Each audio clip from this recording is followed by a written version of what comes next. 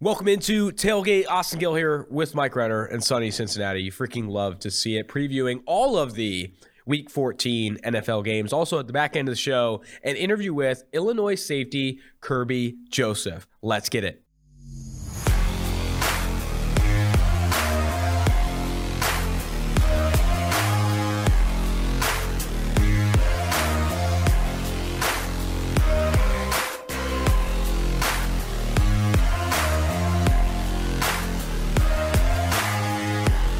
Mike, I think I fell in love today. Oh, that's a good change of pace. I've fallen in love with Finland's prime minister. Okay. This one. Yeah. I mean, hard not to. Finland's prime minister, 36 years old, went out clubbing till 4 a.m., left her work phone at home, and was unreachable by text to tell her she had to go into quarantine. That is the energy I need. I need that energy. I need clubbing till 4 a.m. at 36. She's 36 years old. Yeah, young for a prime minister. But that's, I need that don't give a fuck energy. So you want that until she's clubbing till 4 a.m. without you, and then you don't know where she is. My take is, though, it's not even so much that the clubbing aspect, right? Do whatever you want. But in her position to still want to and actively club till 4 a.m. just shows the type of vigor that I need in my life. I need that level. I don't give a fuck. I need that level. Because if you're clubbing till 4 a.m., think of even just some of the smaller, minor things she's willing to do freaking in her prime minister role. Maybe club till 12 a.m., go out to bars on a Monday night. Like, that's the type of, again, I need that energy in my life. I fell in love with a Finnish prime minister. I think we know what you're referring to. Yeah, I think I'm glad. I'm sorry that you're not on board. I'm not. I do not need that energy in my life. I'm a little bit older than you, though. That's true. I need a little bit calmer energy at this point. 31 years young, right? Oh, yeah. 31 years young. Let's get off the Finnish prime minister and into this slate. A freaking sweet slate of games. There's a lot of really good games to talk about. Yes. I want to start with Steelers, Vikings. Vikings favored by 3. A lot of injuries in this game. And both these teams are like slightly on the outside looking in to make the postseason. Right now, the Steelers would be the 8th seed, so just the first team out, and the Vikings would be the 9th seed, competing for that 7th seed in the NFC. I do think this is a must-watch game, despite Ben Roethlisberger being a bottom 3 graded quarterback this year, that offense being bottom 5 in EPA per play. I still think this is a must-watch game, and a game that the Vikings should win by more than 3 at home. Yet, 70% of the cash bet on this game is on Pittsburgh. What the hell am I missing? I know Dalvin Cook is questionable. Adam Thielen ruled out. Bet all the Justin Jefferson overs. I think his total is set at 92.5 receiving yards, 7.5 receptions. Why is 70% of the cash on this game on Big Ben and this shitty-ass offense? I mean, it's the Vikings and their shitty-ass defense. Fair. Is why. I mean, they're missing. But both these defenses haven't been like exceptional this year. I mean, which one do you trust more, though? I trust Pittsburgh more. I think it's a little obvious which one we trust a little bit more. Adam Thielen banged up. He's going to be out. And you saw what that offense looked like against a Lions defense with only Justin Jefferson. And so if that's the only guy you have to worry about, that's the only guy you have to worry about once Adam Thielen's out and Dalvin Cook possibly out, that could spell bad Kirk Cousins. Bad Kirk Cousins on prime time. We've seen this story before. I'm going Steelers in this one. Really? You're going Steelers. I'm going Vikings, even with Adam Thielen out. And I know a lot of the effort or the focus for the Steelers defense will be on limiting Justin Jefferson. I think there's still enough there for the Vikings to win and cover the 3. It's just objectively, in my opinion, the better team. I think the Vikings are a better football team than the Pittsburgh Steelers with a better quarterback, a better offense. And the defenses, while Steelers have been better, are not like the Steelers are not a juggernaut, right? They rank bottom 10 in EPA per play allowed so far this year. Their offense ranks bottom 10 in EPA per play, both bottom 10 in efficiency. I like the Vikings. They should win this game. Even with Adam Thielen out. I don't know how much the line has moved since that was announced. I kind of want to check. Does that move the line at all for Minnesota on Thursday night? No, still -3. It's out to -3.5 now, even with Thielen out. I'm riding with the line movement. I am riding with Minnesota. On to the Sunday slate. Starts off a little bit of a stinker. Falcons, Panthers. Whoa. Panthers favored by 2.5 with, I believe, Cam Newton starting. Joe Brady is not starting. Joe Brady fired. This offense in shambles. This is another game where I don't really understand why Carolina is favored by 2.5. I know they're at home, but the Falcons, the stability they have, and I know we talked a lot about Calvin Ridley. Stability compared to the Panthers. Panthers has been like 3-4 different quarterbacks. Now going to be under their second offensive play caller. Not a lot of stability on that side of the ball. The only thing stable in Carolina is their defense. Top 5 in EPA per play so far this year. This is where I see Matt Ryan, the Atlanta Falcons, Kyle Pitts, who's been awesome this year, goes in as the dog, not only covers the 2.5, but wins. I like the Falcons to win this one. I do not. I think the Panthers win and win big. What? The Falcons offense. Here's the last 4 games. Here's the last 4 games back. Falcons offense. Last week against the Bucs. So they score 17, but one of those is a pick 6. So that's 10. Week before that, 21 against the Jags. Jags of all people. 0 against the Falcons. 3 against the Cowboys. This offense has... They're competing. They are neck and neck with the Jaguars. That game 2 weeks ago, they're competing neck and neck for the worst weapons in the NFL. And with Calvin Ridley out, you have a rookie tight end is your best weapon. No offense in NFL history Russell Gage has been good with a rookie tight end as their number 1 option. They are throwing out guys who are not seeing the field for the vast majority, as their number 1 receiver are not seeing the field for the vast majority of NFL teams. So that is why you're going up against the Panthers. Cordarrelle Patterson getting no love, by the way. Okay, well, he's the best running back in the NFL. Best running back in the NFL. But, according to you. But running backs, as we say, not as important. I was not going to say don't matter, but not as important. So, Panthers, I don't care if their offense is equally anemic. Their defense is still very good, and they have a lot of corners. I just don't see the Falcons being able to move the ball. It's going to be bad, Matt Ryan. I do think that while I believe in PFF Falcons here, the difference in defense is going to be a problem because the Falcons' defense has been horrendous this year. And even if with Cam Newton and the inconsistency on offense for Carolina, it doesn't matter when you're cutting up warm butter on the other side. I think Falcons could be struggling. I'm going to stick with my pick, but you have convinced me to think about it differently. Ravens at Browns, another 2.5 point spread. Browns at home, coming off a bye, are 2.5 point favorites over the Ravens. And 77% of the cash is on Cleveland. Yeah.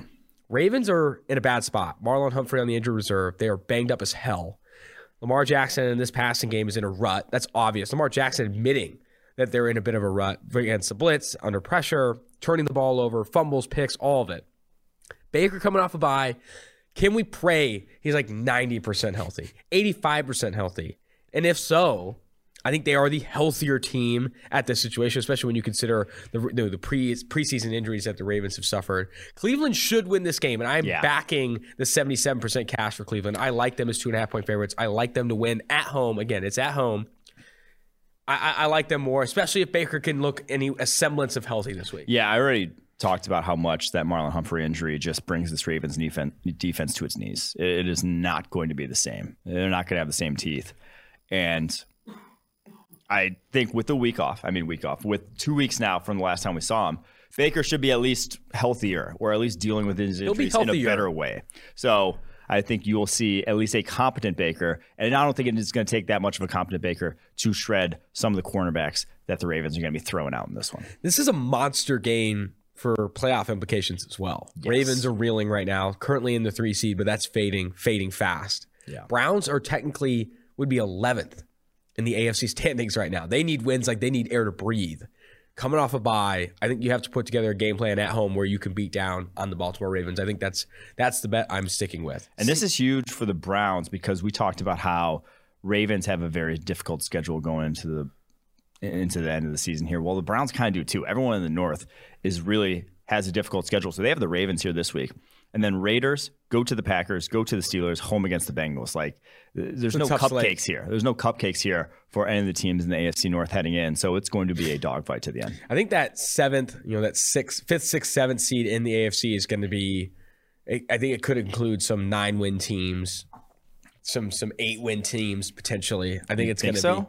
I bet someone gets 10. I bet we get all 10-win teams in the AFC this year. Really? All 10-win teams? I think a 9-win team sneaks in. There's going to be a lot of war of attrition in that one, especially in the North, right? If one of those whoever doesn't win the North, if any of those other teams wants to get in, Cincinnati, Pittsburgh is 6-6, Ravens obviously ahead right now. I think that if there's going to be a second or third team in the AFC North that swings it, they're going to have to probably sneak in with 9 or 10 wins with how often they play each other down the stretch.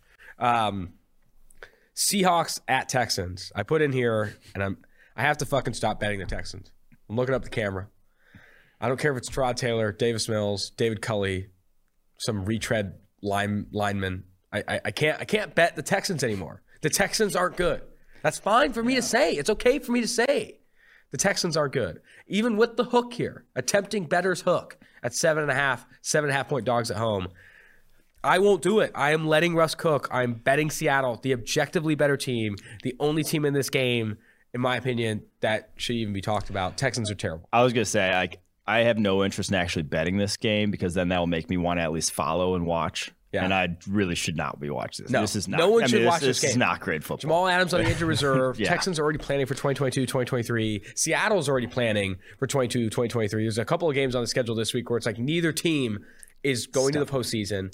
Both teams are already looking ahead to the offseason, scouting, draft prospects and reading PFF's draft guide. This game is going to be gross. Don't bet on it, so you don't have to watch it unless you live in Seattle and you're a diehard. Yeah, if I had to bet one way, I would lean with you and go Seahawks here. Fair enough.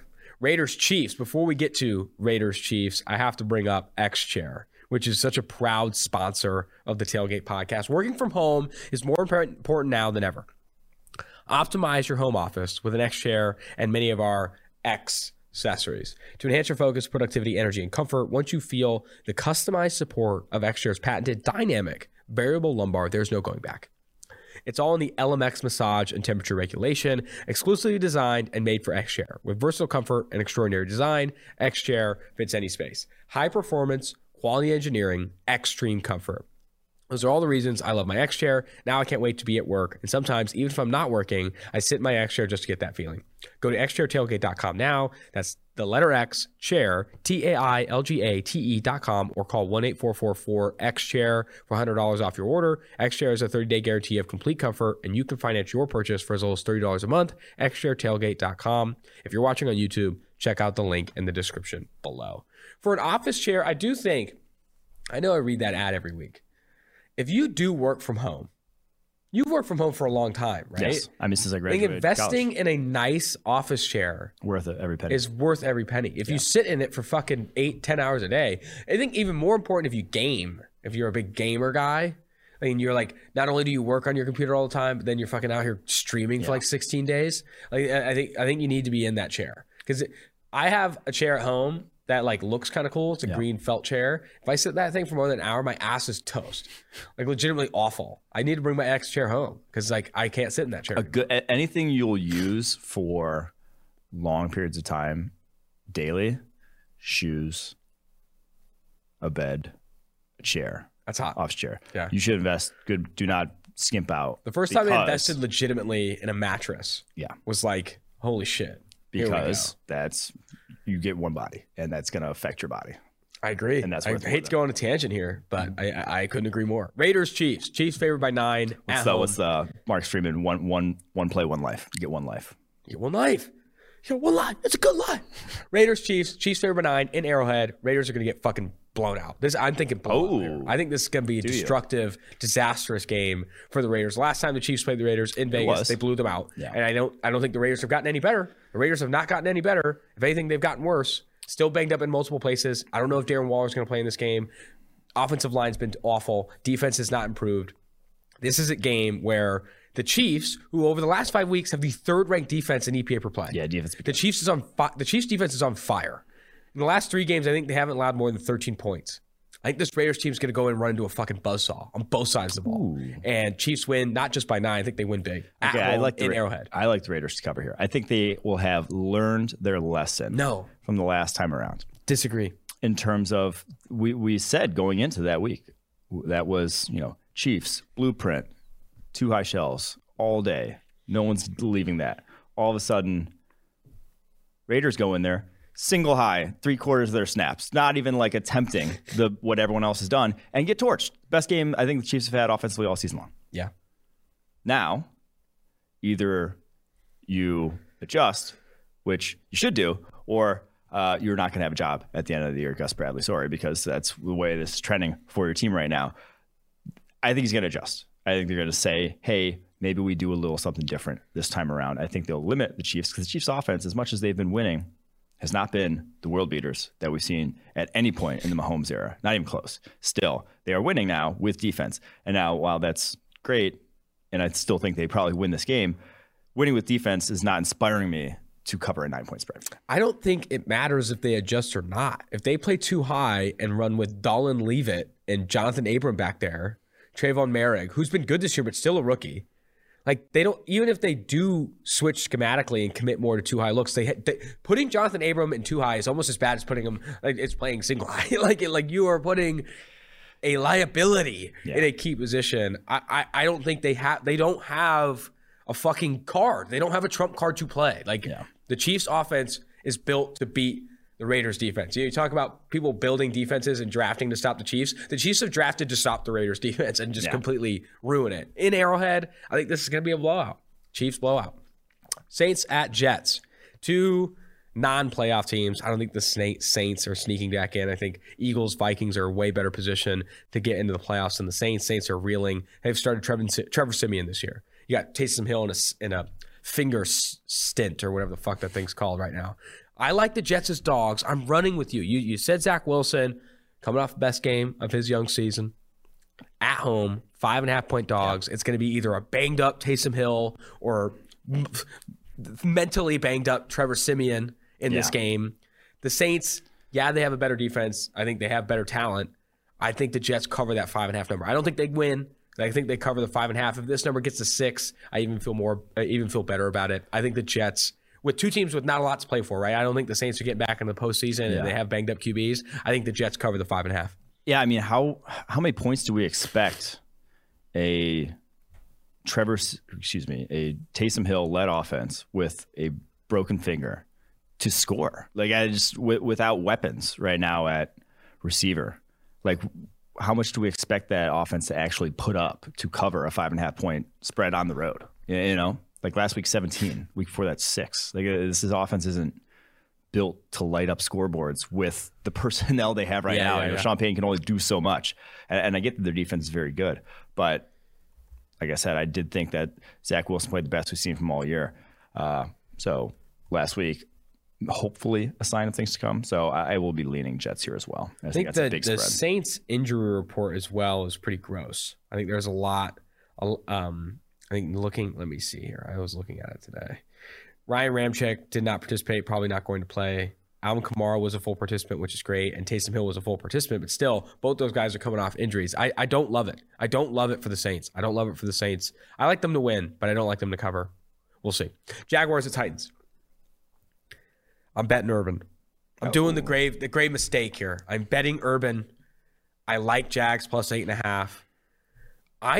The Tennessee Titans have been a bottom 8 offense in efficiency over the last 6 weeks. Yeah. So much of that being injuries, right? No Julio Jones, no Derrick Henry, no A.J. Brown. They've scored only 13 points in each of the last 2 weeks. It's been bad.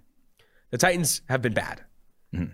And while they are a better team than the Jags, and while they will win, in my opinion, at home against Jacksonville, I think there's enough there on a low total. I think it's under 45 on a low total for the Jags to sneak in a cheeky backdoor. At most, I think a cheeky backdoor on the 8.5. Trevor Lawrence by himself. I said it this week. By himself, alone, doesn't have competent coaching, competent skill players, competent offensive line, or a competent defense. Him by himself covers this 8.5. That's a big ask. Well, here's the thing, though: this Titans defense is not. There still has dudes on the back end. Like they still have guys that can cover these Jaguars receivers. At that point, I mean, it's not very difficult to do. Yeah. But at that point, we've seen this Jags offense and what it looks like when they are like even have good matchups on the other side of the ball. So, yeah, I think it's still going to be low scoring, but like the Jags, I think they score like 10 points. At that point, you're always going to lean. I think the Titans. I think the Jags find a way to get to 20, and that's enough to cover the number. Maybe even like 14. I think 14 could be enough to cover the number. I like the Jags. Do you know the last time they scored 20? When? October 17th. Guess when the next time they scored 20? It's this weekend, December 10th, or whatever the hell it is, December 12th. Cowboys football team. Before we get to the Cowboys football team, going to hammer home DraftKings. Football fans, I'm sure we all love action-packed, high-scoring NFL games. We all love watching Jacksonville Jaguars. But with the latest no-brainer from DraftKings Sportsbook, an official sports betting partner of the NFL, you'll be a winner once a single point is scored. New customers who bet just $1 on any NFL team to score and win can win $100 in free bets. It's that simple. A sportsbook isn't available in your state yet. You can still get in on the NFL action. Everyone can play for huge cash prizes all season long with DraftKings Daily Fantasy Sports Contest. Download the DraftKings Sportsbook app now. Use promo code PFF. Bet $1 on any NFL team to score and win $100 in free bets. If they score, you score with promo code PFF this week at DraftKings Sportsbook, an official sports betting partner of the NFL. Must be 21 years or older in New Jersey, Indiana, or Pennsylvania only. New customers only. Minimum $5 deposit and $1 wager required. One per customer. Restrictions apply. See DraftKings.com/sportsbook for details. Gambling problem? Call 1-800-GAMBLER. Saints and Jets. No. Cowboys and football team. Dallas Cowboys are going to D.C. as 4-point favorites. Hottest team in the NFL. Over the Fighting Taylor Heineke's. 75% of the cash bet on this game so far, according to PFF, is on Washington. And I disagree with the nation. I disagree with the cash. CeeDee Lamb and Amari Cooper should be playing, should be healthy. And when you got a healthy duo there, a healthy Dak, I like the Cowboys to cover the 4 and win this game. It's a massive game, too, for the NFC East, for the NFC playoff picture. Both these teams desperately need a win. I like the Cowboys as 4-point favorites, even on the road, especially if they're healthy. I mean, it's a much bigger game for the football team. I think Cowboys are fairly comfortably in the 1 spot now. Obviously, things change, but I think they're going to win the East. I don't think that one's really in doubt. I do like the Cowboys, though. I mean, as much as I love the way the football team's defenses come together, I don't think there's any coming together when the Cowboys are at full strength. You know, like, I don't care who you are. When they have CeeDee Lamb, Amari Cooper, and Michael Gallup out there, you're in trouble. Yeah. You know, they're going to score 25 plus points on you. So, with that being said, 4 points. Give me the Cowboys. Let's go. Lions at Broncos. Broncos 7.5-point favorites over Dan Campbell and the Detroit Lions. The nation is backing Dan Campbell. 90% of the cash has been bet on the Detroit Lions, and I am riding with the nation. Give me Dan Campbell plus 7.5. Give me Detroit on the road. He is changing a team. He is changing the culture in Detroit. The Broncos have shit for a quarterback, average to below average. Their offense has been inept all season long. Defensively is where I get scared. But the Lions don't win against good defenses anyway. Jared Goff looks shit regardless of how good the defense is. It's about catching luck and finding a way to cover 7.5. 7.5 is a large number. You have the hook. You don't have to be competent, Jared Goff. You can throw 2 picks. You can throw 2 picks and still cover 7.5. That's why Jared Goff and the Detroit Lions are my pick here. I am riding as well. Should we make a kneecap joke? Should we make some kneecap jokes? No, I refuse. Okay, I'm kidding. Biggest thing here, he'll have time against this Broncos defense. True. The biggest thing in recent weeks, and obviously why they end up beating the Vikings, is these tackles have been playing a lot better. Early on in the season, when you have a rookie Penei Sewell and a backup at right tackle, I'm blanking on the name right now. That was he wasn't throwing downfield because, one, he had shit for talent, but also he didn't have any time. With Taylor Decker back, Penei Sewell has been the second highest graded tackle since week 6 in all the entire NFL. He will actually, against this backups that the Broncos have been throwing out their edge position, although Bradley Chubb is back now, but he didn't really do shit against the Chiefs last week. He'll have time to throw, and that's the biggest thing. So I think give a guy time to throw, and it is the Broncos. Their secondary is very good. I think at least then you'll move the ball a little when that's the case. So I think the Lions 7.5 is a big spread for a team that's not super explosive offensively. The pass rush is a big piece to keep the Lions from scoring no points, right? Mm-hmm. And even as good as the secondary is, the line is 7.5.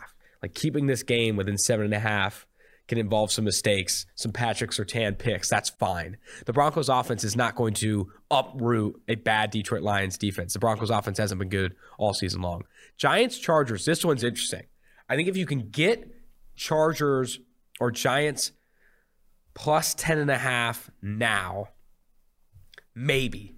Only because the Chargers are coming down with some COVID stuff right now. Mike Williams, not going to play this week. Chris Harris Jr., not going to play this week. Keenan Allen might not play this week due to I don't know if it's COVID or injuries. But the Chargers could be down pretty horrendous at receiving core. Yeah. Now, if you do bet Giants plus 10.5, know that you're betting potentially Jake Fromm, who was signed off the practice squad recently and probably barely knows the Giants playbook. Giants are making the cross-country trip to Los Angeles. 10.5, if you bet Chargers 10.5, you're saying, I don't give a fuck if Keenan Allen, Mike Williams, and everyone's out. Chargers are 10.5 points better than Jake Fromm and the Fighting Giants. which I don't think is a crazy thing to say. Stop saying fighting, whatever. That one didn't even make sense. That didn't even make sense. But I do think the hapless Giants is a better way to describe them right now. I am there. I am taking the Chargers. You don't put care. Everyone except for Justin Herbert. The fighting COVID. Giants. No. A lot of guys on COVID. I mean, they do. Linval Joseph on the defense side of the ball too. That's not good. Obviously, you would like to have those guys. But if it's Jake Fromm, it's Mike Glennon, they're not winning this game. Straight up, not winning this game. And it's not going to be. They're not going to move the ball offensively. And I think one of the I don't want to say underrated, but like under talked about stories this season is like Saquon Barkley is not Saquon Barkley. He looks nothing like the guy we saw before his ACL injury, and like that happens. That's a thing that happens to like not every guy returns to form from an ACL right away. There is that. There's just a learning curve of how to use your knee again for a lot of guys, and they just don't trust it. And that is what Saquon Barkley looks like right now. And so, if it is not, a competent quarterback back there, which it won't be. There's no run game to lean on. There's no backup. Oh, maybe Saquon breaks a big one. And that's not been the case this year. This should be, I'll put this in my notes, it should be a blowout for the Chargers, even with Mike Williams, Chris Harris out. Keenan Allen is vaccinated, so if he can get some negative tests, he could play. Mike Williams and Chris Harris Jr. aren't vaccinated, so they will not play. I do think with Keenan Allen there, that's enough. That's enough for me. That's enough for me to back the Chargers minus 10.5.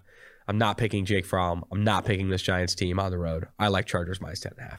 This next game is going to be one of the games of the weekend. And I think I highlighted that for multiple games. We should go tailgate this one. Bengals, half-point favorite over the Niners. That's going to be something. Basically a pick 'em. I'm excited for the energy down here. And I think this might be another Bengals loss. No, don't do it. I faded the Bengals last time. They lost to Chargers, which in a game that I think they could have won or should have won if there weren't for some key mistakes. Jamar Chase dropping that and turning that into a pick. The red zone interception from Burrow. The fumble from Mixon. Those three right there, fucked. This week, I just don't think they match up well with San Francisco. I agree. 15th in EPA per rush on defense. Like their run defense is not good. Their defense overall for the Bengals has been so improved this year, specifically against the pass. Chidobe Awuzie has played well. Mike Hilton has played well. Their pass rush has improved. But run defense, they're still shit. Shit in that they're average. On the other side, shit in that they're average. On the other side of the ball, San Francisco's top 5 in rushing EPA. They're one of the more efficient offenses over the last 6 weeks. This is going to be a dogfight that I don't think the Bengals are equipped to win. They got cats on that side. Yeah. I think San Francisco shows up in Cincinnati, post Renner AG tailgate, and body blows Cincinnati into another L, which is unfortunate. And on the other side of the ball, I wanted to add this note. Cincinnati is a good offense this year. They were top 6 in EPA per pass. They've been great throwing the football. They were 27th in pass rate on early downs. They don't throw the fucking football. They don't throw it enough. They need to throw the ball more. I think they're going to continue to be conservative in a game where they can't be. A game where they need to go up early and force San Francisco out of running the football. They're not. That's not going to be in the game plan. 49ers win this one. You really laid it on thick this week, the trying to not jinx the Bengals. You really went sold the disbelief. Exactly. Because last time I didn't sell the disbelief. Yeah, you kind of just said, oh, I'm going to go against them to try it. Yeah. This week I'm like, this week you sold it. So, of course, the Bengals are now going to win. Bengals, you aren't going to win. Well done. I have to ride with 49ers, though, too. And it's their stupid linebackers. It's like that was unfair. That was unfair. That was aggressive. But it's the linebackers. It's the fact that the linebackers are still an issue. I mean, we saw it against the Jets in coverage, and you're going to be going up against a team that targets linebackers like it's their job in San Francisco. With George Kittle back, that's just where they're going to be throwing the ball consistently. So that to me is the biggest mismatch in this game. I'm excited for this one, though. It should be a good game. I'm very excited. If Cincinnati wants to keep this from being just like San Francisco up 10 the entire time and like never like pulling away, but still like up 10 consistently, they need to throw the football, man. You have to get aggressive and try and target downfield because this pass rush for San Francisco isn't good and their secondary isn't good either. But if they try and run the ball at the 5th highest rate on early downs in the NFL, even as good as Mixon has been, it's not going to be enough because you're going to lose that dogfight. Bills at Bucks. This is going to be a freaking awesome game. Bucks at home, favored by 3. Both teams need wins. Both teams want to stay atop of their conferences. Both teams have eyes on the 1 seed. They want to be a part of the 1 seed conversation. And And the Bills specifically have another team in their own division that could beat them out, and is currently the 1 seed, the Patriots. I am all in, though, on Tampa Bay. I like Tampa Bay a lot in this game. I think other bets that I like are the under. I think it could be a sneaky under game. Both these defenses are sick. Bills are first in EPA per rush allowed, first in EPA per pass allowed. They've been phenomenal all year long, which we didn't bring this up. That question from the journalist, did you see that? It's Mike Hyde and Jordan Poyer, where he's like, are you embarrassed by this performance where they gave up 14 points in an ugly game where you can't pull takeaways from?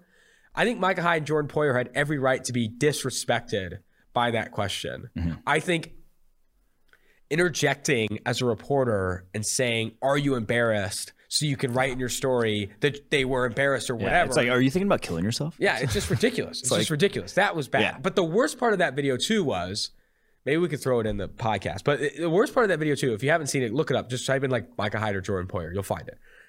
At the end, Micah Hyde goes a little bit longer and is away from the mic, and it's like, that was just bullshit. Like, we answer your questions every week. You don't have to do that. And the reporter doubles down. He says, back in my day, players answered those kinds of questions. I was like, dude, you are a moron. That person stinks. Well, I do love just this saying the term or phrase, in my day, refers or basically states that today is not your day. Yeah. That you are past your prime. Fair, that you are not in your element. Is like, and it's basically anyone that says that is admitting that there are very few things too, where if you say back in your day, they were better. There were very few things. But back in your day, it could be 10, 15, 20 years ago. What was actually better than it is now? What? I feel like as a player, going out to bars was probably better because no one had camera phones. Yeah, okay, that's a good. People were probably doing, like, LT was probably ripping lines off of tables and no one, not worried, And you're saying that was better? Are you a proponent of drug use? I'm not. I'm saying for the player. Player safety. I think there are a few things that were better back then. So saying anytime you lead off with back in my day, you're probably already fucking up. Yeah. There's not a lot of things that were better back then.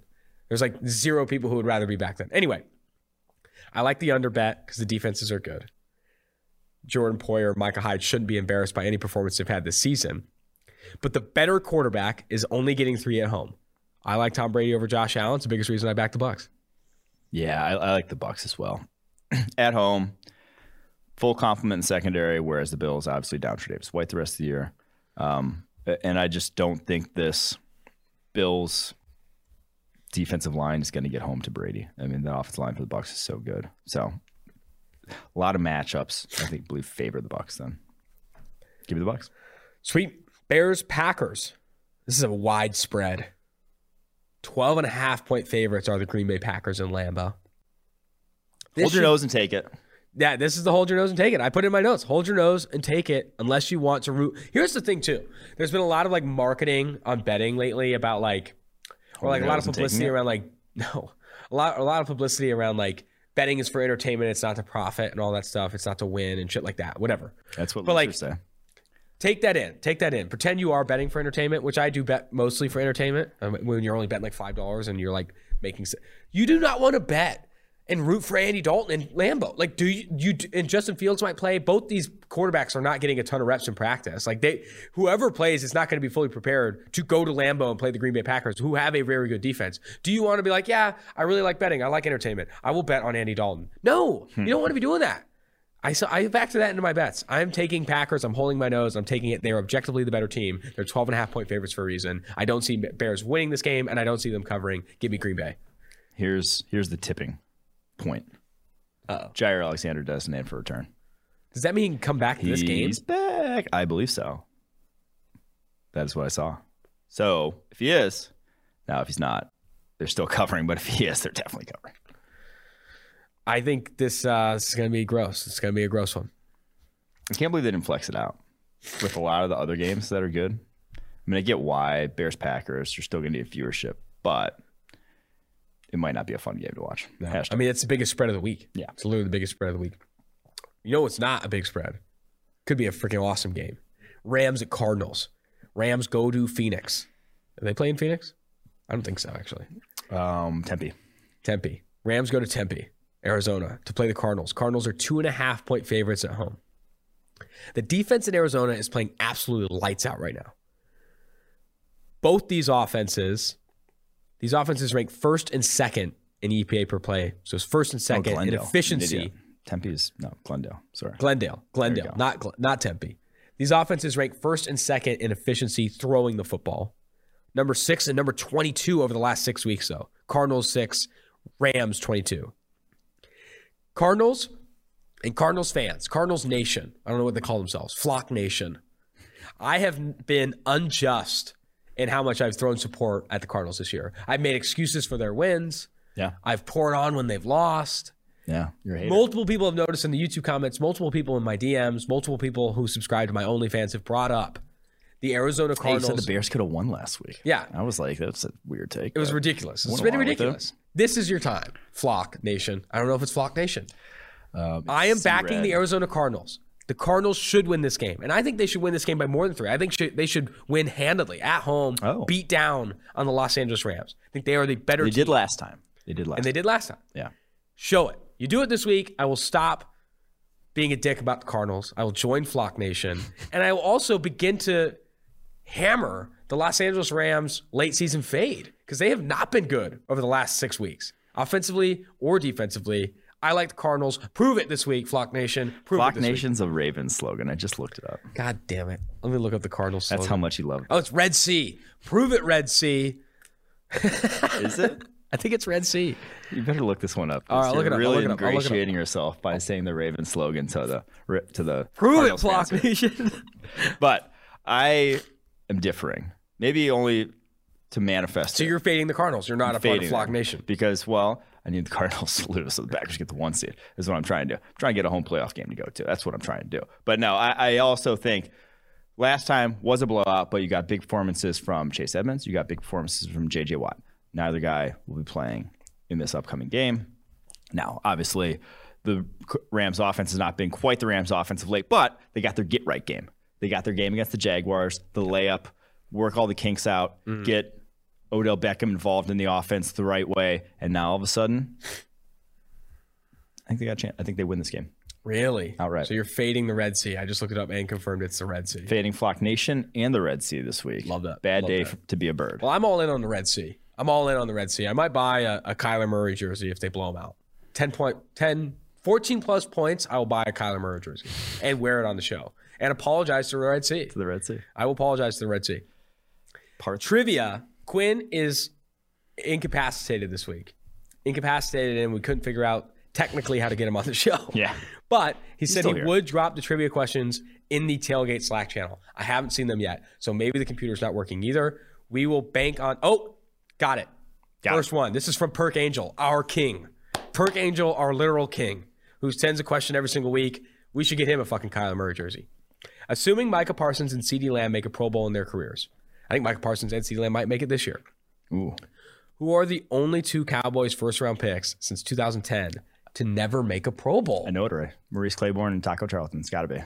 Wow. It is it. Wow. Did you see the questions and the answers? That one's just... That was hot. I know the Cowboys draft picks. All the other ones, I mean, we got Tyron Smith, Zach Martin, Travis Frederick, all the other ones. Maurice Claiborne got a 4 on his Wonderlic. Yeah. He showed up one year like 20 pounds too light. He came in one year like 165 pounds. No way. Have you seen him now? No. He's huge. No, you're thinking of D. Milliner. Oh, D. Milliner's the blimp? Yeah. I shouldn't say blimp. I'm trying to lose weight too. Yeah. But I mean, if you're a former professional athlete and still go blimp season, it's kind of tough. That's a grind. I feel like that happens a lot though, because you don't even, when you're a professional athlete, you don't even think about working out. It's just like what you do. Like you go out and play football 2 hours a day. But so then once you stop that, you eat the same. But then it's like you have to maintain, you have to either cut back big Lee's a word, on how you eat, or you have to maintain that level of fitness, which is like damn near impossible to do if you're a normal human being. I need to know what Maurice Claiborne's up to because I know what D. Milner's up to. It's snack season. Next question. He's dropped it in. I appreciate you, Quinn. I wasn't trying to make fun of you on the incapacitated. The Heisman will be given out this Saturday to either Alabama quarterback Bryce Young, Ohio State quarterback C.J. Stroud. No, it won't. Michigan edge Aiden Hutchinson. It won't. Or Pittsburgh quarterback and Kenny Pickett. It won't. Alabama's easy. Oh, Bryce Young is going to get it. Okay. No, it's like not even like it's not even a fucking debate. Yeah. Name the last Heisman winner from each of those schools. So Alabama, last Heisman winner. Devontae Smith. Devontae Smith. That was easy. Ohio State, last Heisman winner. Whew. It's going to be One of the Troy QBs? Smith. Troy Smith. Troy Smith? Yes. There we go. Last Michigan winner, Charles Woodson. Yeah. Last Pitt winner, Ooh. Marino. That's tough. I don't think Marino won. Way back. Quinn's saying way back. I said Marino. I thought that was way back. Pitt. Didn't they have like another quarterback? No, I'm not. I don't think I'm going to get Pitt. Wait. Running back. Who was the running back from Pitt? Dorset. Dorset? Yes, it's Dorset. There we go. Nice. I kind of like the slack. Maybe we never bring Quinn back on this podcast again. I kind of like waiting for it. Any more questions from you, Quinn? He's typing. This is electric. This is electric. Oh, we got one. We got one. The last three quarterbacks to win the Heisman have come from the Crimson Tide. Devontae Smith, Derrick Henry. Non-quarterbacks. Non-quarterbacks, sorry. Devontae Smith, Derrick Henry, and Mark Ingram. Can you name the three before that? One of them's Charles Woodson. Is it going to be? I mean, so one of them's going to be Reggie Bush, but he didn't win one. So so he doesn't count. Neither Charles Woodson. Yeah. So Ingram was what, like 11, I want to say, or somewhere in that range. Yeah. And so then before that, I mean, you got Bradford one, like right before that. The receiver, Desmond Howard. Desmond Howard is before Woodson. So it's really? all in the 2000s, all running backs. I'm going to go Ricky Williams. Nice. Let's see. Yep. Ron Dane, who people think leads all college football in career rushing yards. It's actually Donald Pumphrey. Fucking worst record ever that he broke that. Just because it's just bowl games. Yeah, I know. I only bring it up to be a dick. Get upset about that. Okay, so it wasn't. So he didn't include Reggie Bush in that. So there's one other one. Because Reggie Bush didn't technically win one. No, it was Reggie Bush. Oh, it was Reggie Bush. Oh, okay. Which is a liar. Okay, so I got them all. Yeah, you got them all. You're freaking sick. Any other questions from Quinnebago? That's all. That is all. My know your co-host question. This one's interesting. I want to have a conversation about this. All right. Mine's not interesting. Not my current celebrity crush. Because when you get into current celebrity crush, you're talking like you're kind of being gross about it because you're also still an adult. But I'm talking. What was my first celebrity crush? The first time where I saw a celebrity, I was like, ooh, I might kiss her. I think she's cute. Like as a kid, I wish right? you wouldn't have just said either of those things, but okay. What I'm trying to frame it to where it's not fucking weird. So you say celebrity crush now, I think it's kind of weird. Yeah. It's like, yeah, I think that chick's super hot. It's like, okay, you're also an adult. Yeah, and it's also weird if it's like, never mind. I was gonna say like someone on like the Disney Channel. Oh, that's even more weird. Yeah, Mike, that would be weird. That's weird regardless. All right, I'm just saying that's weird. I'm not saying it's me. All right, so first celebrity crush. I'm gonna think about this a little bit. So it's probably early 2000s. Yep. 2003, 2004. Right in that range. Was popular around then. Probably someone in like younger-ish. It could be weird if you were really feeling, I don't know, like an older chick. like an older lady at that point. Like who was that one show on ABC about all the moms and they were all cheated on their husbands? Come on. It was like named after a road or something. I don't know, man. Who was my first celebrity crush? Desperate Housewives. There you go. I didn't watch that. So it wasn't that. It would have been weird if it was one of those though. Terry Hatcher. Yeah. Quinn. That might have been Quinn's first celebrity crusher. All right, let me think. Knowing you, who was the chick from Gilmore Girls? I don't know. I didn't watch Gilmore Girls. Okay, well, I feel like that'd be right up your alley. I feel like you would have watched Gilmore Girls as a kid. I'll go with Jennifer Aniston. No, she was in consideration. It was Jessica Alba. Oh, yeah. When she was in the first Deep Fantastic Four. Okay, yeah. Came out in 2005. Smoke. Yeah. I mean, Jessica Alba was, she's pretty cute. I'm 11 and I'm interested. She had like a few year period there where she was like, oh, yeah. And I think a lot of common ones back then was Britney Spears, but I was never on that hype. I think she was overhyped. Who was yours? Okay. My celebrity crush as a kid? Your first celebrity, first time where you're like, yeah, I'm all in. That's tough. Terry Hatcher? So it was like late 90s. I mean, I did like Britney Spears, which came out. Yeah. Christina Aguilera was also kind of in my... I was Spears over Aguilera, for sure, back then. Really? What about Simpson? Jay Sims? Jessica Simpson. I don't know if Jay Simpson... I don't know. I just had no clue where you're going with that. I like Jessica Simpson. Who was your first? Maybe like Pamela Anderson back in the day. Yikes! I know, not great. Pamela Anderson looks like a foot. That's so wrong. That's such a bad take. That's maybe worse. I just take Googled yet. Pamela Anderson Prime. That probably should never be Googled, but no, actually she's Pamela Anderson Prime was vastly different than. yeah. I mean, she ended up getting a lot of plastic surgery, but Can we rename the podcast gorgeous. episode to Austin Gale rediscovering Pamela Anderson in her prime? Because I'll tell you right now, Pamela Anderson now looks like a female version of Peyton Manning. Yeah. That forehead you could land a fucking It got plane bad, on. but OG was very up there. All right, what was your all right, so my trivia questions are vastly different. So as you know, I struggle with protein bars. I'm like mildly addicted. There are most days when I come to the office, I have at least one. Usually I have two. And you microwave Immediately. them. And I microwave them sometimes. And it tastes Kinda- like, but so what's the most protein bars I've had in a single day? I'm going to think about this one. I'm going to say, oh my God, I'm not getting into the 20s. And if you respond with the 20s, I would be absolutely floored and like borderline never talk to you again. And like that poop had to have been, if you got into the 20s, that poop would have been as firm as this fucking Hydro Flask because that would have been disgusting. I will go 18. No, it's actually not that high. Okay. 18 would have been insane. I did 10.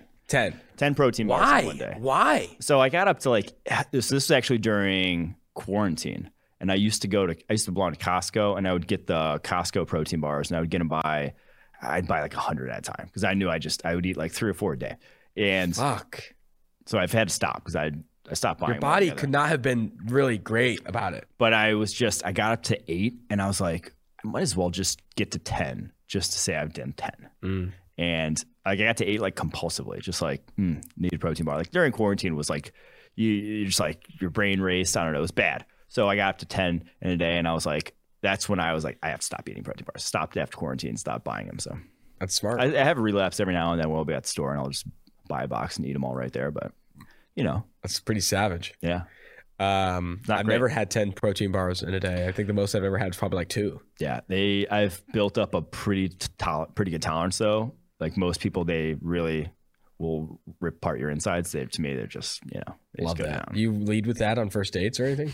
Yeah, I tell girls I can rip 6 How many protein bars does without our- farting once. They love You that. take her out to dinner. How many protein bars have I had tonight? Sneaking them into the bathroom. All right, let's get to mailbag. If you want to get on the mailbag episode, make sure you rate, review, and subscribe to the podcast. The questions answered first are in reviews on the Apple Podcast. So you leave a 5-star review, ask a question there, and you're good to go. We'll also take questions in the Twitter DMs, but the priority are reviews because reviews help us get more podcast listeners, all that shit. Before we get into the mailbag, though, Manscaped just launched new products, including their all-new ultra-premium body wash and a 2-in-1 shampoo and conditioner. It's time to give yourself, or someone who needs it, the gift of beautiful skin, hair, and balls this holiday season. Go to manscaped.com and use promo code PFF for 20% off plus free shipping. Inside the Performance Package 4.0, you'll find the Signature Lawnmower 4.0. This electronic trimmer has proprietary advanced skin-safe technology to reduce cuts on your nuts. It's also waterproof, so you can use it in the shower. Get 20% off. Or no, 'tis the season to load up on Manscaped products, so go get yourself, your dad, your brother, your friends, your mom's boyfriend, the best gift of all, the Manscaped Performance Package 4.0. Get 20% off and free shipping with code PFF at manscaped.com. That's 20% off with free shipping at manscaped.com and use code PFF. Clean up your nuts to make Santa fucking Claus proud this year. That's it. They closed the ad with that, and I support it. On to the mailbag. Well, before we get to the mailbag, I forgot. Let's talk about making Santa proud. Make your future children proud with life insurance. Western and Southern. Want a chance to win the ultimate game day feast, whether it's football success or financial savvy? Winning starts with asking questions. Would you like to know what it's like behind the scenes with Al on Sunday Night Football? How about a need to know for your financial future? Western and Southern is teaming up with PFF's very own Chris Collinsworth to share insights that can help put you ahead on both your fantasy and financial scoreboards. Every submission earns you a chance to win the ultimate feast to celebrate football's favorite Sunday. We'll cover your catering up to $2,500, coordinate your order from a restaurant near you, and have it delivered on February 13, 2022. And don't forget to check out the Chris Collinsworth podcast and Western Southern's Instagram for answers to the best questions each week. Submit your questions at westernsouthern.com/askchris. One more time, that is westernsouthern.com/askchris. If you're watching on YouTube, check out the link in the description below. Remember, with Western Southern, you can rest assured on game day. And now back to the podcast/interview. That was added to the read. I'm deleting that from the read. That's fucking ass. I'm not transitioning like that. And now back to the podcast / interview.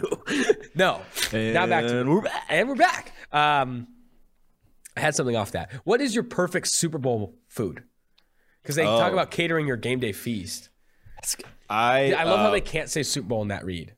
Wings. I mean, Hooters wings is what I used to get growing up. We always used to get. We should do wings this year. Yeah. Best wings in Cincinnati, Knockback Nats. Knockback Nats. Those are by far. So it's one of the few things good about the city. Wings, and then I like a veggie platter too. Super Bowl. Wow. Protein bars? No, protein bars not Super Bowl. I think snack. okay, so you can't do wings by itself. I like a veggie platter in addition. Get ranch, get blue cheese, hot wings, light it up. Buffalo chicken dip too. I fucking hate buffalo chicken dip. Yeah, buffalo chicken dip is not good. Buffalo chicken dip. Okay, buffalo chicken. You don't like buffalo chicken dip because it's universally agreed upon as very good. No, that's not why I don't like it. I think it's overhyped. I think it's way overhyped. It's not that. It's like way overly tangy. I don't think buffalo chicken dip is just like, I think just tastes kind of plasticky. Oftentimes, I think there's a lot of bad buffalo chicken dip out there. Well, that's I think the just buffalo true. flavor overall is just like Frank's Red Hot and butter. Yeah. I mean, I just think that's a very cheap. It has a cheap taste to it. I think people flock to it because of the easiness of it. It's like, just cheese and chicken. Exactly. So you get a lot hot of sauce and butter. Yeah, you do get rubbery chicken because people overcook the chicken by Chicken's cooking it overcooked. twice. The hot sauce is cheap. But it's got to be. It's very universally agreed upon as good because it is good. I think a well executed buffalo chicken dip I can get behind. So I haven't ran into one. What's your dip? You probably gonna do want like an artisan hummus and pita bread. Artisan hummus. You I'm probably saying would. ranch, buffalo, blue cheese is fine. It doesn't have to be buffalo chicken. That's like ass, just like plasticky cheap ass. Sounds like your Friday night. Can we name the podcast that? So it's down bad as giant. So we're on to the mailbag. Mailbag now. Transition after transition. This is from Max H on Apple Podcasts. So as a down bad Giants fan, I'm desperately looking for hope. Which player or coaches on the roster would you consider cornerstones or cornerstone worthy? And which GM candidates would you pick to replace Dave Gettleman? Before I saw this guy was down bad and I wanted to add this layer of detail. Over 50% of their cap will be spent on Leonard Williams, James Bradbury, Kenny Galladay, Adoree Jackson, Blake Martinez, and Sterling Shepard in 2022. That is a disaster. You want to look at like how is a team doing and they have the 5th lowest cap next year. Yeah. That's not just like, oh, that's the 5 most highest. There's the 6 highest paid players. Yeah, they're going to be a lot of money. It's like they don't have any money to spend outside of those guys. And this roster is terrible. And they're going to be picking probably inside the top 10. Yeah. This, in my opinion, is one of the worst situations in sports. And they're probably going to move on from Dave Gettleman, maybe even Joe Judge, and I don't think it's going to be an attractive job because there's a lot wrong with this roster and how it's constructed. Yeah, I mean, I would consider like Leonard Williams, James Bradbury. They have cornerstone-esque ability, but not with those contracts. Like not with how much they are slated to pay them. You have to get out from underneath those to allocate that money elsewhere. Like $27 million for a DT that doesn't affect the passing game is a disaster. It's a problem. That's a disaster. So cornerstone guys, I would say offensively, Andrew Thomas, Kenny Galladay, Kadarius Toney.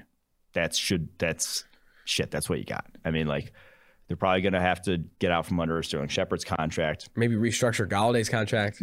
Hopefully, but like probably can't. You're too early into that one. You're going to have to live with that one for a second. Defensively, I would say Xavier McKinney, Adoree Jackson, and Dexter Lawrence. I throw Bradbury in that tier. Bradbury as well, but again, $22 million next year for Bradbury.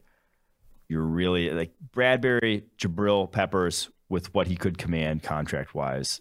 I don't know. And he's not been exactly a playmaker for them on this defense next year. So those are the 6 guys I would say are cornerstones. Now, obviously, I like guys like in their secondary, like Julian Love, Darnay Holmes, Aaron Robinson. Like you got guys to develop there. I like Azeez Ojulari. Like you have players, but I wouldn't consider them yet cornerstones. Those first 6 are the ones I would say that's what you're building around. Everyone else is kind of liable to be replaced at this point. I think there's some rumors, right? And we've covered them on the show that they could clean house after this year, move on from Daniel Jones, move on from Gettleman, Judge, whatever. Is it is it for you one of the least attractive jobs? I mean, it is a disastrous roster that is going to need desperate help, long-term commitment to be upheaved. It's not particularly attractive. Yeah. All right. Bear May 3. I was trying to think of who else is out there. What else could be out there? But I mean, you usually don't, though, take over a GM job with a good situation. That's not how it usually works. You're usually having to clean house, rebuild. So I don't think from that perspective, it's not the worst. You have picks to work with from Chicago. Yeah. So 2 top 10 picks potentially. Yeah. Bear May 3 on Apple Podcasts. This guy gets in regularly. What do you think about the Eagles breaking those 3 firsts into a bunch of day 2 and day 3 picks? More importantly, create some capital for next year in what looks like a high-end QB class. Also, with the Colts and Dolphins winning, it could make sense to swing more in a class with a lot of blue chippers. Before, I did the same thing that I did with the Giants. Their 2022 cap hits, all worth 50% of their salary. Darius Slay, Brandon Brooks, Javon Hargrave, Lane Johnson, Fletcher Cox, Brandon Graham. Javon Hargrave is the only one who's even like near his peak, right? Lane Johnson's still really good. Brandon Brooks, when healthy, is good, but they're both on the like other side of 30. Yeah, Brooks with his injury stacking up, he might not be there. Like Lane Johnson's still very good for them. Yeah. Darius Slay's even still playing really well, but he's still older, right? Like this is an older roster. Yes. That, and I think I see it in your answer here, like breaking it up and trading back to gather more picks does make sense because they need to get young and cheap in a hurry to fit whether it's Jalen Hurts or a quarterback drafted and he's competing in that stuff. I also think to even just, he said trade back to day 2, 3.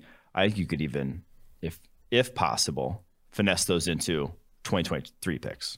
Like, don't get all your draft capital into one rookie class that looks like a fairly meh rookie class. Like spread that out to next year. Yeah.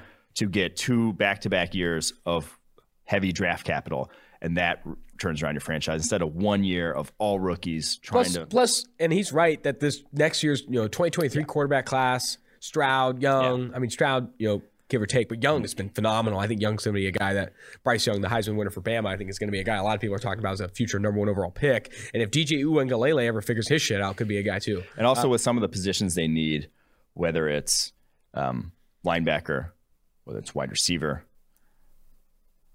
you can find those guys day 2, 3. So they're not 3, but like second, third round. So I am of the opinion that, sitting and drafting those 3 first rounders, if you're not going to go in this quarterback class, I would recommend getting more picks out of it. This is from TM at 211390. Remember when I used to do that? That's my mom's name. Yeah. I'm not doing it again, but I think it was funny. You pretty much did. I missed your fake ID segment. We did run the fake ID segment last season. I like that segment too, especially as a Georgia fan.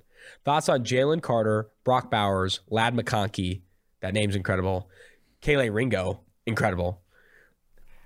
Who are some of your top 2023 guys in general? So the fake ID segment, if you're a new listener to the Tailgate podcast, in season we would run a fake ID segment where you're an underclassman, but we're letting you into the bar because you're so talented. That's why he's highlighting some of these underclassmen for Georgia. Jalen Carter, defensive end, Brock Bowers, the tight end, Ladd McConkey, the receiver. I don't even know who Kelee Ringo is. Who are some of the top 23 guys for you in general? Yeah, so actually I screwed up and meant to go watch Kelee Ringo. I'll get to him next week. Never got back and watched him. But I will say this. Jalen Carter, he might be the best defensive tackle in the country like right now of all. Wow. That guy is, to me, he's the best defensive tackle on that team. Obviously, there's not a great defensive tackle class coming out in the class. Brock Bowers, we had an argument in the PFF office about whether he should win the Mackey or not. Tight end award. Which is the tight end award. We were of the opinion, Trey McBride. Now, I'm not going to argue too much. Brock Bowers is a dude. He is the only tight end in the country, in my opinion, that can touch Michael Mayer in terms of talent. They are neck and neck in terms of receiving ability. Brock Bowers is a better athlete, a little bit undersized. He's going to get bigger. He is going to be, I would say he's athletic enough that I bet he goes first round when he does end up coming out. So big fan of his.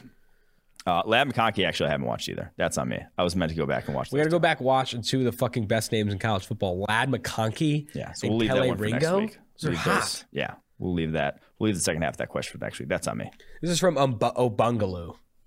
We know on Apple Podcasts, we know RBs don't matter, but there are few Qs on. Here are a few Qs on them. Questions. Top 5 running backs right now. What are the most important traits? Do running backs matter more in college? And thoughts on some of the younger running backs in college, Bijan Robinson, Tank Bigsby, etc. Who are your top 5? Okay, top 5 running backs. I think he means NFL. Yeah, he does. Okay, I'm going NFL because then he goes to college. Yeah, he does. He does mean NFL. All right. Obungaloo, I know Obungaloo like the back of my hand. Nick Chubb. No order here. but this is the best 5. Nick Chubb, Derrick Henry, Jonathan Taylor, Dalvin Cook, Christian McCaffrey. That's top 5. Now, obviously, you got injuries, whether it's with McCaffrey, now Dalvin, Derrick Henry, nature of the position, so it's fluid. But I think, assuming health, those are the top 5. Whatever order, I'm not going to do the order right now, but I will say Tony Pollard, Aaron Jones, Kareem Hunt, all close to. Where's Kamara? Kamara's close to that top 5 too. I wouldn't put him in the top 5. I don't think he has. What about Cordell Patterson? No, just no. All right. I would put Kareem Hunt. I would consider Kareem Hunt over some of those guys too, for sure. Yeah, I think Kareem Hunt and actually Alvin Kamara are very close in terms of just like skill wise, whereas like neither is a true home run hitter. Mm-hmm. But man, are they break tackles just at an elite rate. Whereas I think all the other guys in this list, I think everyone was 4.5 and below, like low 4.5 and below. McCaffrey, Dalvin ran slow too because of like injury, right? Yeah, but even slow for him was like, I think 4.5. All right, so most important trait, just burst is, for my money, the most important trait. Like size, burst, combination. Are you big and can you start? Can you scoot? Yeah, can you get it moving fast? Because that is what a running back has to do. They have to be from standstill and then get up to full speed as quickly as possible. So that's the biggest one. And then balance after that, which would be elusiveness, breaking tackles, contact balance. Contact balance. There you go. Those are the 2 most important ones. Does running back matter more in college? Yes, a lot more. And I think it's because I tried to describe this to someone a little while back, but it's like the athlete, it's the athlete gap. In college, linebackers will run 4.8s and be good college linebackers. So if you are 4.9s, yeah, like if you are a guy who runs a 4.5 at running back and your backup runs a 4.7, like that's a big difference. Whereas in the NFL, slow linebackers run 4.7s. Mm-hmm. The gap is so much, the razor thin margin differences that blocking and the holes you get are so much more important because everyone's at somewhat similar calibers of athleticism. Whereas you can get a much bigger difference. And then also with the hash mark difference in college, you get much more space to wide sides of the field. So you are in space far more than you ever are. Oh my gosh, this went back to my R pronounce and my speech impediment that I had as a kid. You want to talk about it? Couldn't pronounce my R's and my L's. Really? Which was bad with the last name Renner. Renna? No, it's Wenna. Michael Wenna. I took speech till 5th grade. Pretty brutal. But I will say, Austin's over here hacking up a lung. I'm glad I can entertain you. But I will say, like the wide hashes, you get space more, and so then that you get to showcase that athleticism also more. I also think that athlete gap is why at college it's not, and defensive ends like are running 4.6s in NFL. Like you can't break outside. Defensive ends catch you in the NFL. In college, like it's so much more like stopping the run is not a byproduct of having a very talented defense. Where in the NFL, it's like you have a ton of talented players on your defense, you can't stop the run. Whereas college, you have to be more concerted effort to actually stop the run because you got linebackers running 4.9s and shit. Yeah. Sophomore, you had one more point here. Okay. Younger running backs, thoughts on some of them. This sophomore class is going to be a class of running backs. It's going to be the best since the McCaffrey class, right? Which was McCaffrey, Fournette, Penny, right? Not really saying much, but Chubb, I think, as well. That was a loaded one. This is going to be the best one. Since then, Deuce Vaughn, Bijan Robinson, Deuce Vaughn of Kansas State, Bijan from Texas. I think Bijan's number one in that class. He just has an all-around skill set, has shown a lot as a receiver. I really like Tank Bigsby, though, of Auburn. I think his ability to stop, start, cut on dimes is special at a guy his size. Sean Tucker from Syracuse, monster. His tweet game, monster. No, his tweet game is monster. We went over it this week. Michigan. I think he was the better of the 2 Michigan running backs this year and as a sophomore. And then Dwayne McBride, the sleeper to look out for, UAB. He is a dude. Big, too. I don't know how he came into UAB from day one. I think he went for, I don't think he went for over 1,000 yards, but he had a big freshman year, was one of the highest grade running backs in the country as a true freshman, and like 5'11", 215. Like this was not a, I don't know how he ended up at UAB. It was a 3-star and looks like one of the best running backs in the country already. So that's your sophomore class. And like I said, it's a lot better than this year. This is from Soccer for Life 10009 on Apple Podcasts. I love that segment on running backs too. We rarely get that opportunity. Yeah. Why isn't Myles Garrett a runaway favorite for Defensive Player of the Year? I was going to get on my soapbox here. You want to look at Defensive Player of the Year? Go to Google who leads the NFL in sacks. That's it. That's it. Yeah. That's literally what's the conversation. Who leads the NFL in sacks? You're like, okay, I wonder who's going to win. Oh, TJ Watt by 2. Who's the favorite to win fucking Defensive Player of the Year? TJ Watt. Like that's it. That's literally all the award has become. Who leads the NFL in sacks or picks? Don't say has become, because that's never been. It's always been. Okay, sorry. It has become. Yeah. That's what the NFL Defensive Player of the Year award is. It is. They don't look at pressures. They don't look at efficiency. They don't look at anything. It's like sacks and tackles. Pressure's efficiency. They don't look at the games. Go look at the games. It's literally just sacks. So any questions on why isn't this person being talked about? Aaron Donald is not even top 5. And he's arguably a top player in the NFL, not the top defensive player. Yeah, it's disastrous. The defensive player of the year, the defensive player of the year award is a disaster. It's a disaster. Yeah. TJ Watt has 2 more sacks than Myles Garrett. That's why he's the favorite. Case in point. That's it. Do you have an answer to that question? Good answer. Do you have an answer to that question? No, good answer. All right. Cam Douglas, 06 on Apple. What should the Bears do in the draft and free agency? These are my favorite questions. What should your team do in the draft and free agency? Those we can actually answer. Why isn't this player winning Defensive Player of the Year? It's because he doesn't have enough fucking sacks every single time. I put in here, I did that same thing I did with the Eagles and Giants. Their 2022 biggest cap hits. Khalil Mack is worth 22% of their cap next year. That's insane. It's almost that's fucking 20 players. Khalil Mack, Robert Quinn, Eddie Jackson, Cody Whitehair, Eddie Goldman, and Nick Foles make up, I think, close to 55% of their cap. So you got to make some moves, right? Goldman, Foles, not having the impact that you probably want them to have on this team to be as highly paid as they are. Khalil Mack needs to get healthy. Quinn is great when he's on the football field. Eddie Jackson too. Yeah. But then you're also paying a lot of low value positions. Backup quarterback, 2 interior linemen, so interior offensive lineman, interior defensive lineman, safety, which is still another position that doesn't have the impact that you need, and then 2 pass rushers that one can't stay healthy right now. They're in a bad spot from that perspective, but I don't know if they need a complete reset. Yeah, this isn't a teardown. I wouldn't say that at all. I'm not going out and cutting a ton of players. I do think, though, you need to reallocate dollars to, one, not the quarterback position, not Nick Foles, not Andy Dalton, and 2, to this offensive line. They got to pay James Daniels in free agency. I don't think it'll cost too much. He's still only 24 years old. His best football is going to be ahead of him. I think you got to keep some continuity on that offensive line. And then if you are going to go shell out some money, and they will have some cap space. I mean, they have $44 million right now as it stands without cutting or releasing any guy or restructuring any guy right now. I would go after one of the tackles. You got to shell. What am I trying to say? Shore up this tackle position. You have to get, and obviously you'll get Tevin Jenkins back. That will help. I say keep him at right tackle. That's where he played at Oklahoma State. Go sign either Tron Armstead or Eric Fisher if they're available. That's fair. Is where I would put my money.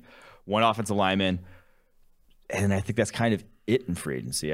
You would love wide receiver help. Are you going to go out the track record of going out and spending big for wide receiver? It's not all it's cracked up to be. I think that you could either address in the draft. I mean, maybe re-sign Allen Robinson. Obviously, that's a 2-way street, though. He may want to go elsewhere. So in the draft, though, when it comes to the draft, I just don't think be major players, and especially don't go throwing money to the defensive side of the ball still. You need to help Justin Fields. And so if you do want to spend more money on the offense, I would look for either to trade Robert Quinn or release him, because you have Travis Gibson there playing fairly well. Yeah. Who could develop behind him for $17 million a year for the next few years. Robert Quinn's been good. He's not been quite that good, and his injury history still scary. So that's what I would do in the draft. I think an ideal draft for them would look, now it depends on who your defense coordinator is, what the defense is going to look like next year, because let's be honest, coach staff doesn't look like it's going to stay intact. But the way the wave's going, they're probably going to hire a defense coordinator in Vic Fangio mold, in the new too high mold. If that's the case, pairing Eddie Jackson with Daxton Hill from Michigan, the safety, would be awesome to me. Like the speed, the range that they would have in the back end is what you want for modern defenses, in my opinion. And then Max Mitchell, the Louisiana offensive lineman, a versatile guy who can play tackle or guard for you, could, I think, go a long way with this offensive line, the injuries they've had. That's hot. You just rebuilt the entire Bears. There you go. Bears you should get the job. This is from B. Wayne on Apple Podcasts. He mentions your guy, Max Mitchell from Louisiana, also a friend of the show. PFF's #1 graded tackle and friend of the pod. He knew it. B. Wayne's a freaking lifelong listener. Rate compared. Where does Max Mitchell rate compared to the other top tackles in his draft class? Does he project as an NFL starter? 79th on the PFF draft board. Not bad. Which could be a second rounder. That's maybe that's not immediate starter projection, but again, he's a guy who Senior Bowl will be massive for him. He's going to the Senior Bowl, and that will, with his competition level, with the edge rushers he saw this year, and Texas being like the game tape to go back to for edge rushers, and Texas doesn't have great edge rushers, but that's the game tape to go back to. The Senior Bowl is going to be huge for him. So I really do like him as a prospect. I think he could raise his stock a ton there. This is from Jaron Benton with like 7 N's. This is a long one. I had my AirPods on noise canceling during my wife's first ultrasound so that I could listen to this podcast. Great start to the review.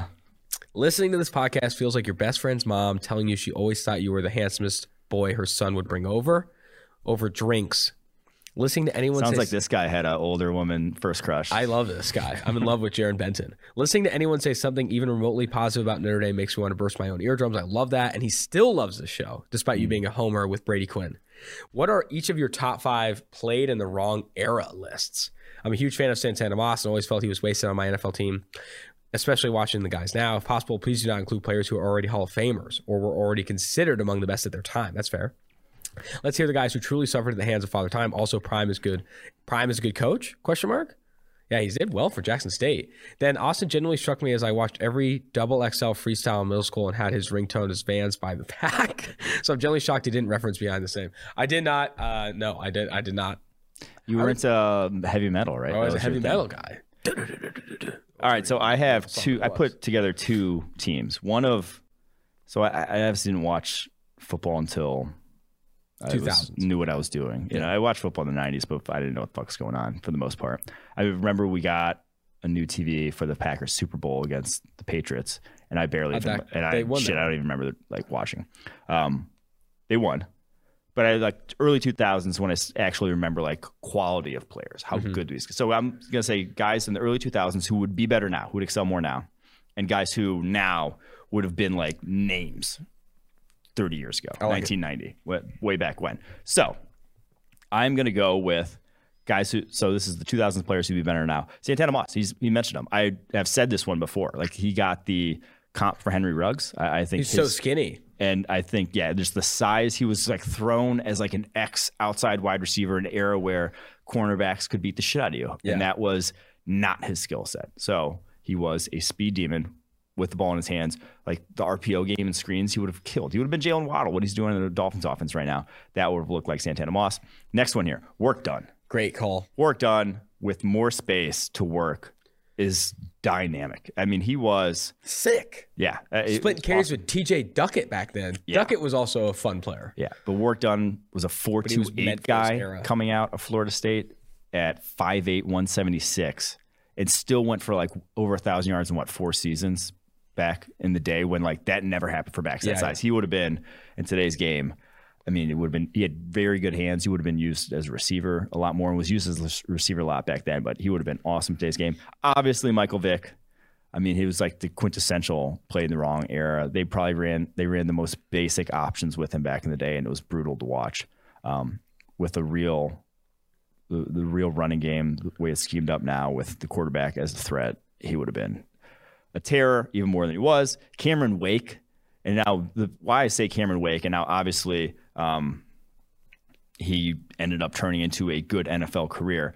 But It's because he had to spend a few years not even playing in the NFL. Yeah. Had to go to the CFL first to even make it because he was a 240-pound edge rusher back when that was a rarity, when people didn't want to see those in the NFL in the mid to early 2000s. So had to go to the CFL, prove himself, comes back. He gets a look in a training camp right out the gate, at least makes a roster nowadays, and then has a much more successful NFL career. Is not coming off the field the way he was. Like if Yannick Ngakoue can be an every down player, Cameron Wake is going to be in this day and age. And then I think there's two linebackers that I want to include here.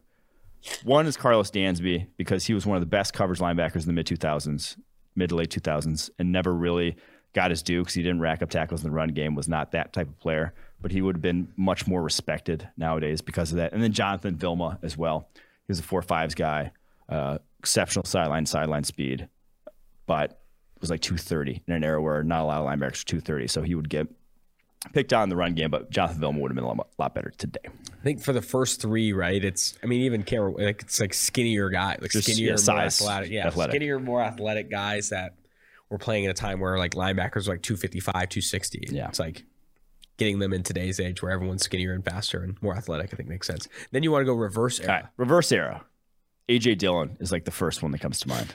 A.J. Dillon at 250, 6 foot. I mean, he would have been... People would have talked about him like Bo Jackson. Yeah, not to that degree, but he would have been like a 350 carry guy back 30 years ago, and rightfully so. Chase Claypool, I think, with his size at the receiver position, when like a lot of slower corners played back in the day and a lot more physical ones, like he wouldn't have had the physical stuff at 235 pounds would not have mattered to him, and he would be cooking downfield against the guys that he would have faced back in the 90s, 80s, whatever.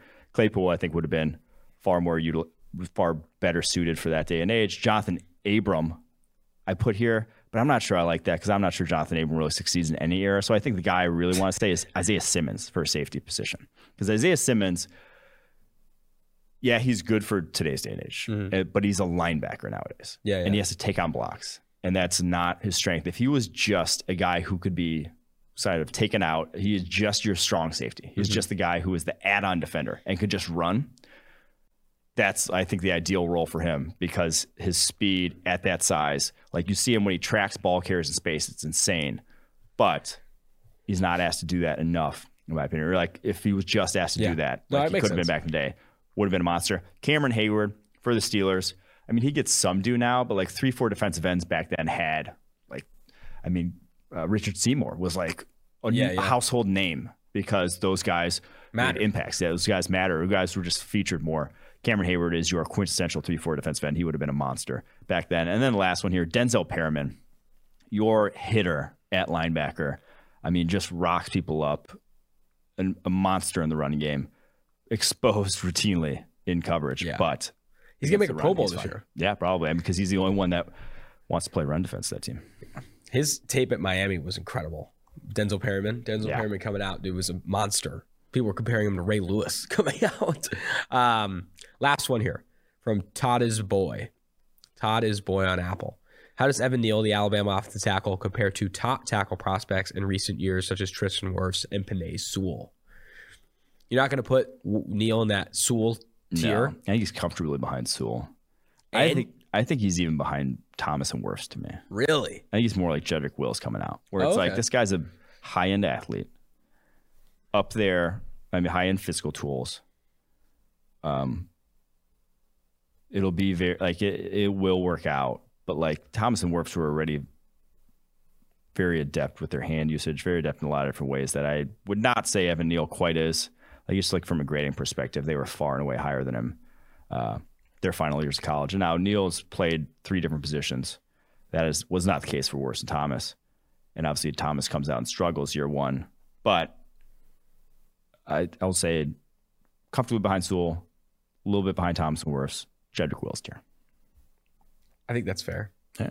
Putting anyone in a Wirfs tier right now feels stupid. Yeah, I think Wirfs is a unicorn. That's going to do it for this week's podcast. An absolutely phenomenal podcast. Mailbag, trivia, some first celebrity crushes, some hot stuff there. Until next time, make sure you tune in, rate, review, and subscribe to the podcast. Also, subscribe on YouTube. Subscribe to the PFF YouTube channel. Give a fuck about the show. Next time, Austin Gale, Mike Renner, Tailgate. Now joining the Tailgate Podcast is current Illinois safety Kerby Joseph. Kerby, we're talking a little bit before we started recording. You're back home in Florida finally. That's awesome to hear, man. Yeah, man, back in the Sunshine State, man. I ain't even gonna lie, like when I crossed the state line, I took the sunroof off and just let the sun just hit Let's go. I'm from Oakland, California. I don't get a chance to go to California enough, but I'm now based in Cincinnati, Ohio. So right in the Midwest. I know how it feels, man. I know how terrible the cold weather, snowy winters can be. So that's awesome that you're back in Florida. Don't want to spend too much time on your family and stuff like that. Where I'd really like to take off, man, is just how good this season was for you at Illinois. For people who don't watch enough Illinois football, Kerby Joseph has been one of the more impressive players on that defense. And you've been a guy, too, that has improved every single year of your career there at Illinois. 90.4 PFF grade this past year, playing over 700 defensive snaps, over 300 for the first time in your career. What all went into this breakout season? I know that's like a monster question, and I'm sure you could say 1,000 things, but did it feel like a breakout season for you? And I guess, what do you feel like all went into it? Honestly, I feel like what came into it is like just a switch of my mentality. Like, I just, like you said, like I played like little bits and parts at Illinois, and I feel like I just used those parts for my experience because, like I had to sit down and talk to with myself, you know, times when you got to look in the mirror and just talk to yourself. And I told myself, I was like, I'm tired of being average. Like, I'm tired of being average. Like I remember, like I'll see like you know, usually like plays that would happen that usually people miss. I want to be that 1% that makes that play. You feel me? Because I was tired of being average, and it was just like something just clicked in my head, and it was just like, you know, I don't be great, and it's fairly easy to be it's easy to be great, but it's hard to do the.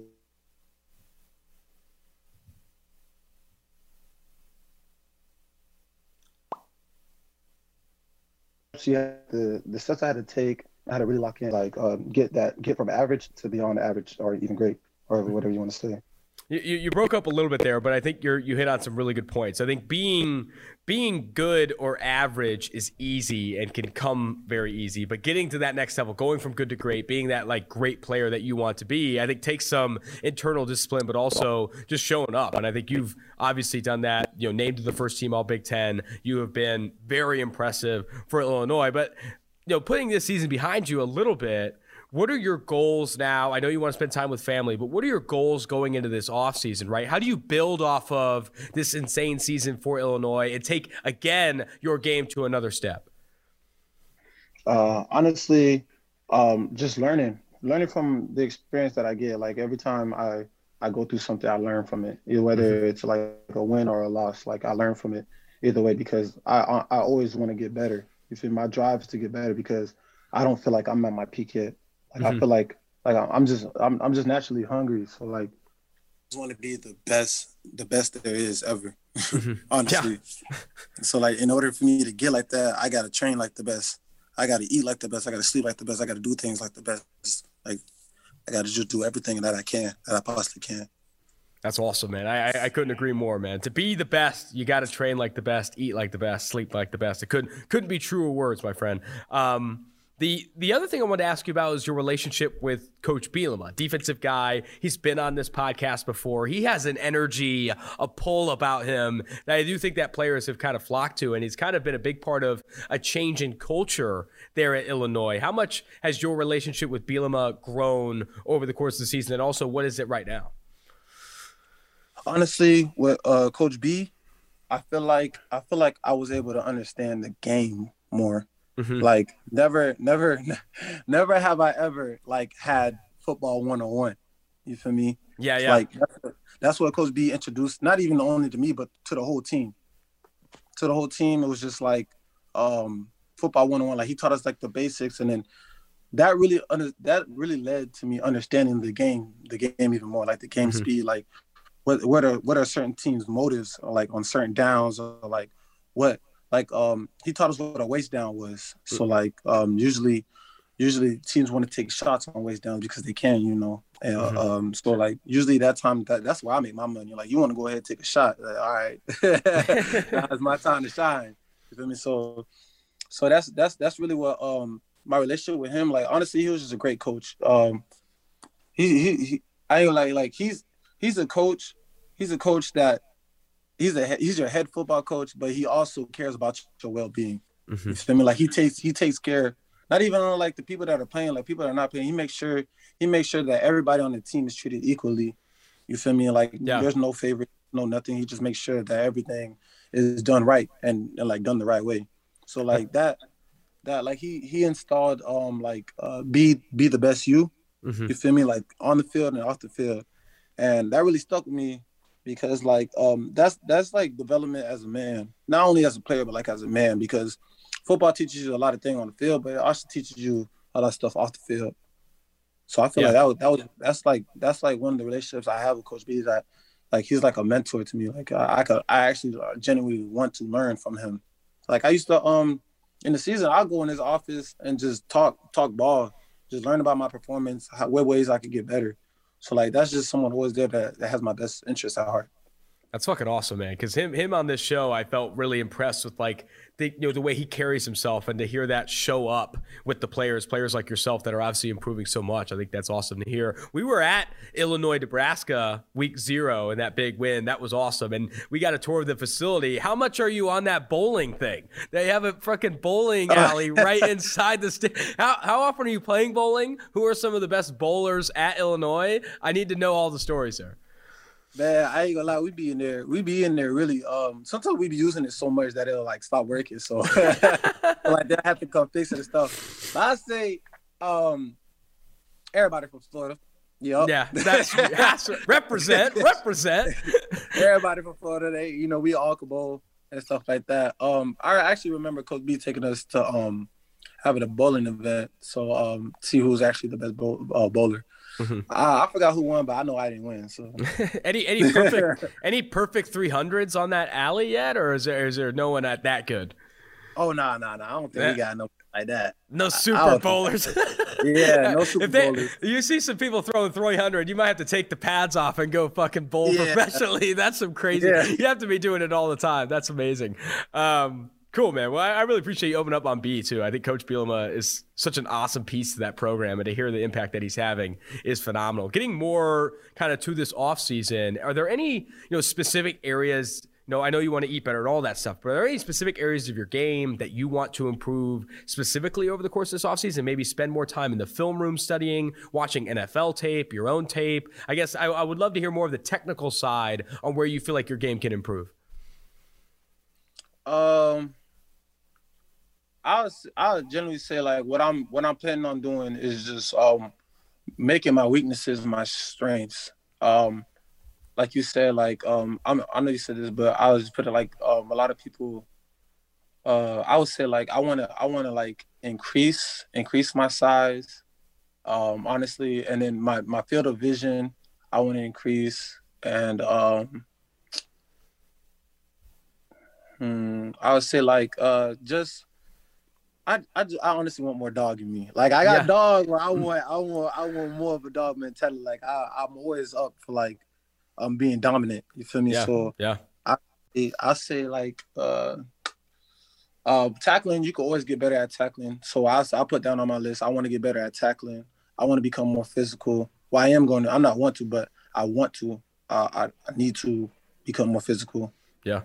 I think that where that shows up too is just reps, right? Like being comfortable hitting at a certain power, being comfortable tackling, and getting more reps and more opportunities doing that. I know watching your film, there are a handful of runs where you come downhill pretty fast, taking on some outside runs, being the first to contact. I think you have a lot of that dog in you already, but there's no shame in trying to add more dog to it. But I think where some of your most impressive plays on tape for me, and I think you kind of mentioned this on the waist downs, is limiting the big play. And when you play as much deep safety as you do at Illinois, something that's so impressive is that you never let them get you over the top, and they never let you beat deep. Keep things in front of you, play the speed game and all that stuff. I think your football IQ has improved so much, and you limiting the big play has improved so much in the time that you've had at Illinois. So it's been impressive tape to watch for sure.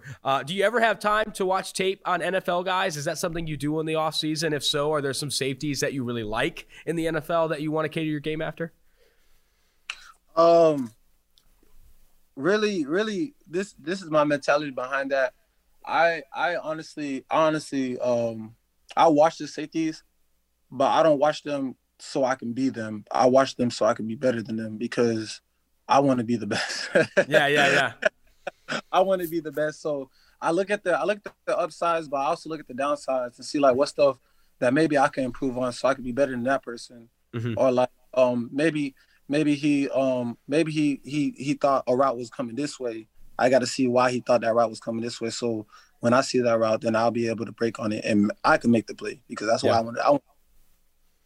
Got one more question for you and let you go, Kirby. I really appreciate the time. Something that I've seen again on your tape, and I feel you'll take to this as well, is that you've become a leader on this team, a leader on that side of the ball, a leader on this team, and I'm sure that shows up on and off the field. Can you speak to your leadership style or what you've done to step into that leadership role for Illinois?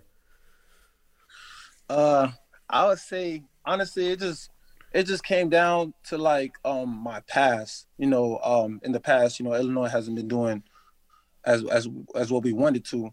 So like the past people like Dele Hardin, like he really stuck out to me. Mm-hmm. Even Jake Hansen, like he installed like many stuff in my head. It's just like if you honestly want to win and you also honestly want to be great, you got to make sure the people around you are great.